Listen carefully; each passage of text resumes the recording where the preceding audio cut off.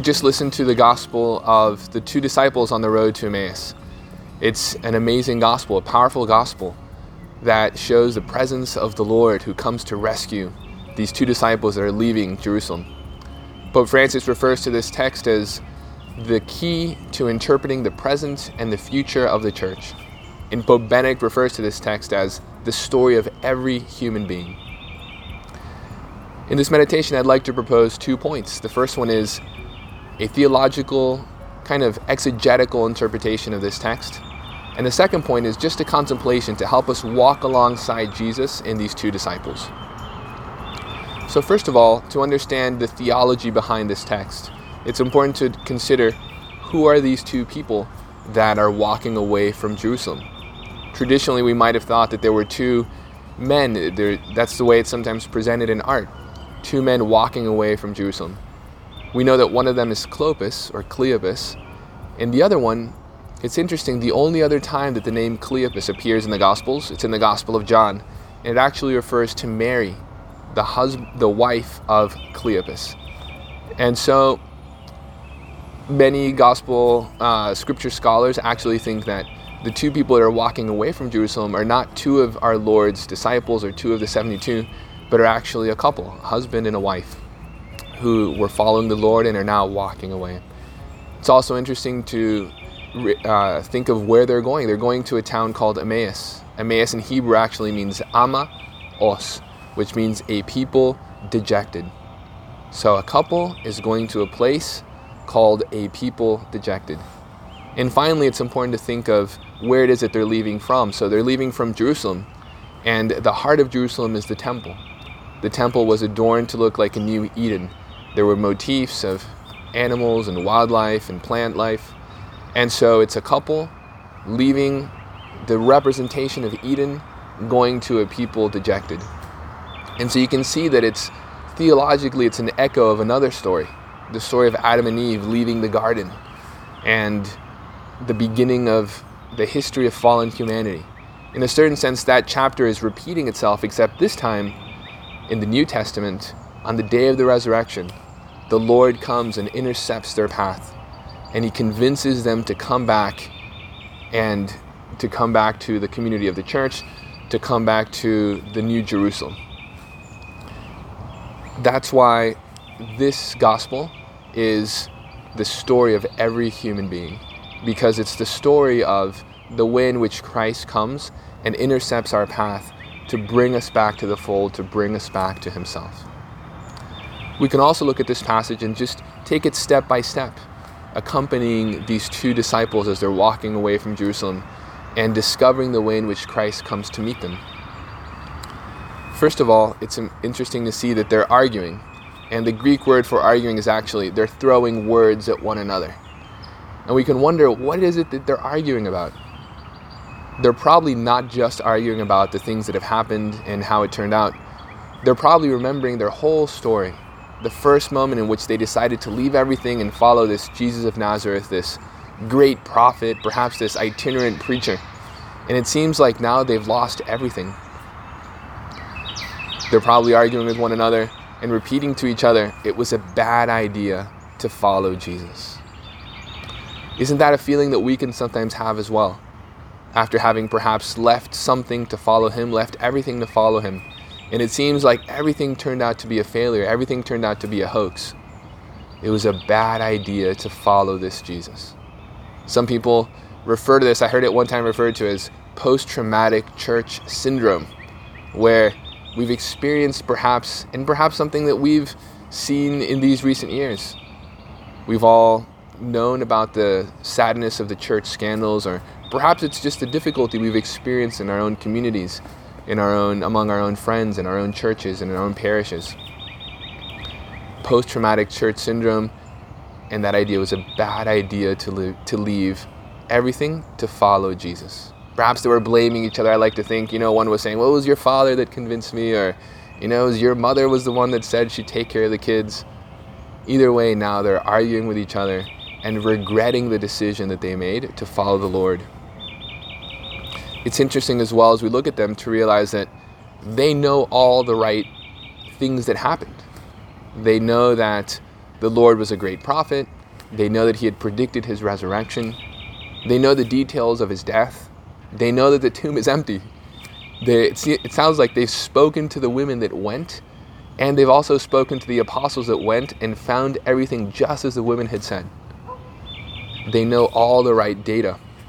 And yet, we know that it's not enough to know all the right concepts. It's not enough to know the scriptures or to know the Bible or to know theology. Him they have not seen. We need a personal experience of the Lord. A good friend of mine is kind of on his way to the faith, if you can keep him in your prayers. And he's extremely smart. He's read so many things. He's read many, many books of apologetics. He knows so much. And I said, well, now you're just lacking the next step, which is to open your heart and pray. And he's terrified by that. He doesn't want to actually take that step. It's not enough to know. We need to open our hearts to pray, to be able to experience the Lord.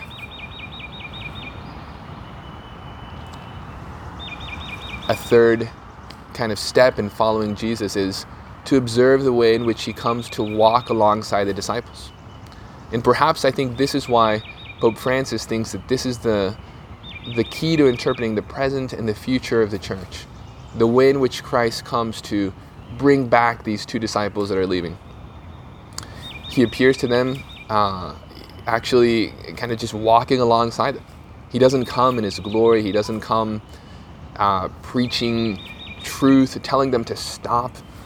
He actually just comes and he starts to walk alongside them. He listens to them. What an important lesson for us who want to bring Christ to others, that our Lord himself starts with listening. The Lord who has all the answers, who is truth himself, he starts by listening, and he walks together with them. It's interesting as well that he walks with them away from Jerusalem and into the night.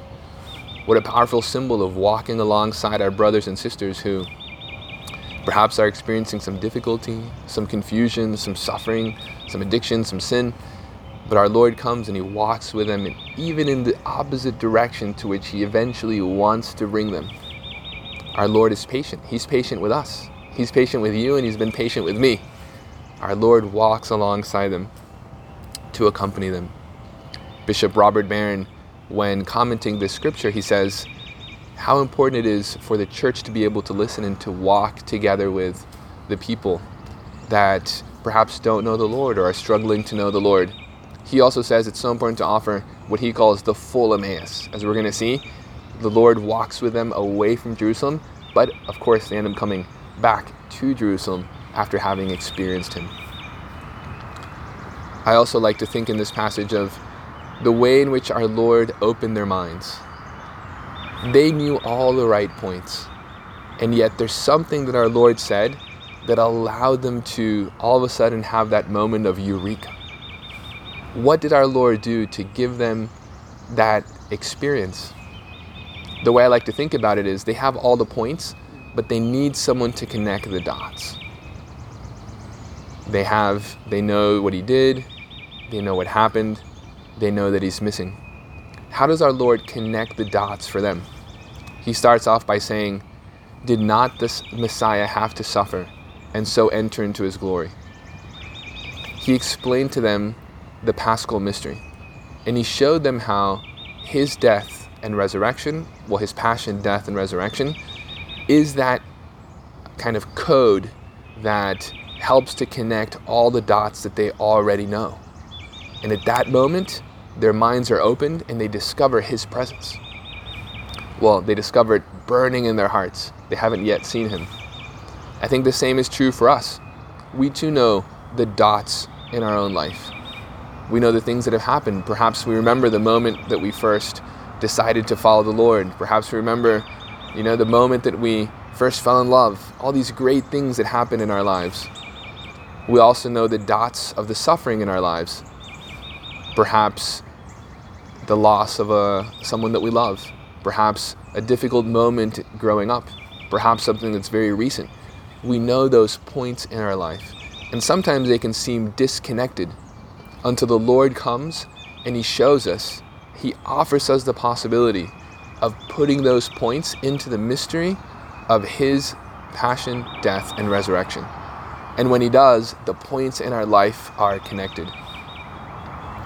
A good friend of mine lost a lot of his savings in 2008, and it seemed like a real death for him, a real passion and death, and it was. But it was only because of that he began to appreciate his own family. And so looking back at it now, 11, 12 years later, he says, that was the hardest thing that ever happened to me and the best thing that ever happened to me. He was able to he sees his life from the perspective of our Lord's passion, death, and resurrection as a Christian. A good friend of mine as well, he developed cancer. And he said something that really moved me. He said, I was always trying to build a bridge toward God, and I was never able to do that. And now with his cancer, I discovered that it was the bridge that he was building towards me. And it changed his heart, it changed his life, it changed his marriage. And gave him that opportunity to discover our Lord's presence in his own passion, his own suffering, to discover the power of the resurrection. Perhaps some of us are struggling with this new pandemic, this COVID, this experience of uncertainty regarding our jobs, uncertainty regarding the health of the people that we love, uncertainty regarding our own health. Perhaps it's been a moment of cabin fever, of staying perhaps within four walls, not being able to go out. And yet our Lord wants to show us how this event, this suffering that we're all experiencing, is also called to be inserted into the mystery of our Lord's resurrection, his passion, death, and resurrection, and to draw from this event something that can become a source of new life for us, a source of the living presence of God in us. A fifth step is that our Lord pretends to go. And I love it. I think there's something just irreducibly comical of our Lord pretending to go on so that he gets invited back. It's like when we want to be invited to a party, and maybe we bring it up, we wait to see a response, we try to get invited somehow, maybe we downplay it. But our Lord, he gets invited into their house. What a powerful idea for us as well, that our Lord desires to be with us. Before the Last Supper, he told the apostles, with great yearning, I have been looking forward to this moment, to share this meal with you. Our Lord wants to come and share this moment with us. He wants to live in our homes. He wants to be present in the midst of our COVID isolation, in the midst of our lives, in the future as well. He wants to be present in our hearts. To think of this, the God who created everything, the God who died for us, for me and for you, he desires to be present with us. The burning zeal, the burning fire, the love with which God created the world, with that very same love, he wants to be present in our lives. We can also look at what he does when he finally meets them. When he finally goes into their room. I imagine it kind of a little inn where they invited the Lord and he was there at a table, maybe just the three of them together. And at that moment he broke bread and they recognized his presence. I think this time of isolation has hopefully helped us all to develop a greater hunger for the Eucharist, a greater thirst for the Eucharist. It's there that we discover him.